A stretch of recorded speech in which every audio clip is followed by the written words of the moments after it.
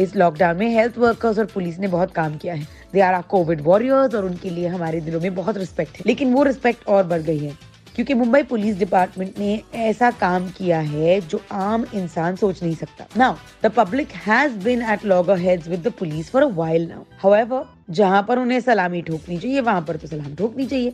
अब आप सोच रहे होंगे कि मलिश्का, मुंबई पुलिस ने ऐसा क्या कर दिया? कुछ दिनों पहले मुंबई पुलिस के सीपी को एक लड़के ने ट्वीट किया जहां उसने कुछ ऐसा लिखा था जिससे ये इंडिकेट हो रहा था कि वो लड़का सुसाइड करने वाला है। सीपी ने वो डिटेल्स निर्मल नगर बांद्रा के सीनियर पीआई के साथ शेयर की और उन्होंने ये डिटेल्स पीआई वाघमारी जी से शेयर की और पता किया कि क्या वो लड़का जिसने ट्वीट किया है वो एग्जैक्टली कहाँ है, कैसा है। हमारे पीआई वाघमारे जी वहां गए और उसके बाद जो हुआ वो बड़ा ही अमेजिंग था। तो मैंने सोचा क्यों ना मैं आपको वाघमारी जी की जुबानी ही सुना दूं। Always happy to connect you to amazing things. Hello sir, कशा आहात तुम्ही? बस ठीक आहे मी. थैंक यू आमच्याशी बोलायला। सर प्लीज टेल अस कि क्या हुआ था, इस इंसिडेंट के बारे में बताइए, पूरे इंसिडेंट के बारे में। एक्चुअली क्या है, कमिश्नर ऑफ पुलिस की मुंबई का जो ट्विटर हैंडल है उसके ऊपर इसने पोस्ट किया था। वो पोस्ट हमारे साहब को, भंडारे साहब सीनियर पीआई हमारे, उनको फॉरवर्ड हुआ। तो मैं ड्यूटी पे आई था तो साहब ने मुझे मैसेज भी फॉरवर्ड किया, पर्सनली फोन भी किया। ये सबसे पहले पूछा ये अपनी तरफ है क्या? मतलब हाँ सर अपनी तरफ एड्रेस है बोला इसका, तो तुम जाओ। मैं दो चार अपने हवलदार लेके चला गया। वो बैठा था अपने पिताजी के साथ घर में।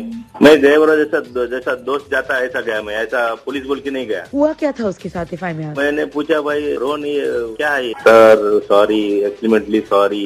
नहीं अरे सॉरी नहीं। मैं थोड़ा उसको जरा ये भी किया, ऐसा कर दे क्या, यंग है तू, तेरी जरूरत है देश को, तू अगर ऐसे करने लगा तो देश का क्या होगा, ऐसा मैं थोड़ा उसको मोटिवेट किया। अच्छा क्या प्रॉब्लम है? खाली एक ही शब्द में बोला नहीं सर मैं फर्स्ट रैंक में मैं 73% लेके पास हुआ और मेरा डोनेशन नहीं, फीस भरना है मुझे 1 लाख रुपए, वो फीस नहीं है, मेरे पिताजी कहाँ से भरेंगे, इसलिए मैं तो ये थोड़ा सा मैं नाराज डिस्टर्ब होके मैंने ऐसा पोस्ट किया था। मतलब ठीक है, इतना ही है ना, दूसरा कुछ नहीं है ना, लड़की फिड़ी का चक्कर नहीं, कुछ नहीं सर। मतलब चल आज भी चल तेरे कॉलेज में, आज तो संडे है, मंडे मेरे साथ चल, तेरा फीस मैं भरता हूँ। फिर क्या हुआ सर? वो बहुत खुश हो गया एकदम कि माँ बाप फिर डांट रहा था। मतलब नहीं डांटो मत दो, अभी यंग बच्चा है, चलते रहता है बोला। अभी उनको बच्चे को लगा कि यार मेरे माँ बाप को बूढ़ेपन में तकलीफ क्यों दूं, ऐसा इसलिए उसको लगा रहेगा, क्या रहेगा अभी करेगा नहीं, पूछ लो बोला करेगा क्या ऐसा? नहीं नो अभी मैं मेरे जिंदगी में ऐसा कभी सोचूंगा भी नहीं, करने की तो बात छोड़ो। अरे सर, आपके बच्चे बहुत लकी हैं, ऐसा समझाने वाला फादर हर किसी को मिले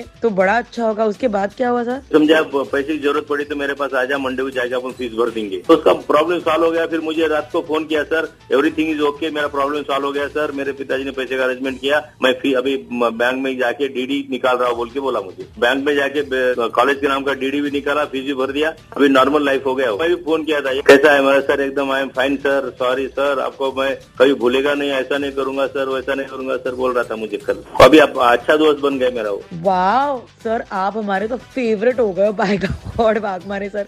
such a great job you done. Listeners को कुछ कहना चाहेंगे आप? जो जिंदगी है बार बार तो आती नहीं, एक बार आती है तो उसको अच्छी तरह से जियो, जो भी कर सकते देश के लिए, अपने लिए, सोसाइटी के लिए वो करो, शेयर करो अपना दुख जब तक शेयर नहीं करेंगे तो पता नहीं चलेगा ना अगले वाले को क्या प्रॉब्लम है। बिल्कुल sir, thank you so much just for brightening the first day of October with this story. Thank you so much PI Waghmare ji for speaking to us and thank you for always being there for every Mumbaikar. We salute you.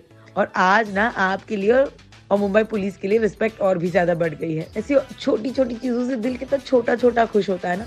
And remember the small things are the big things. आपकी मलिश्का ने कहा था, याद रखो, बजाते रहो।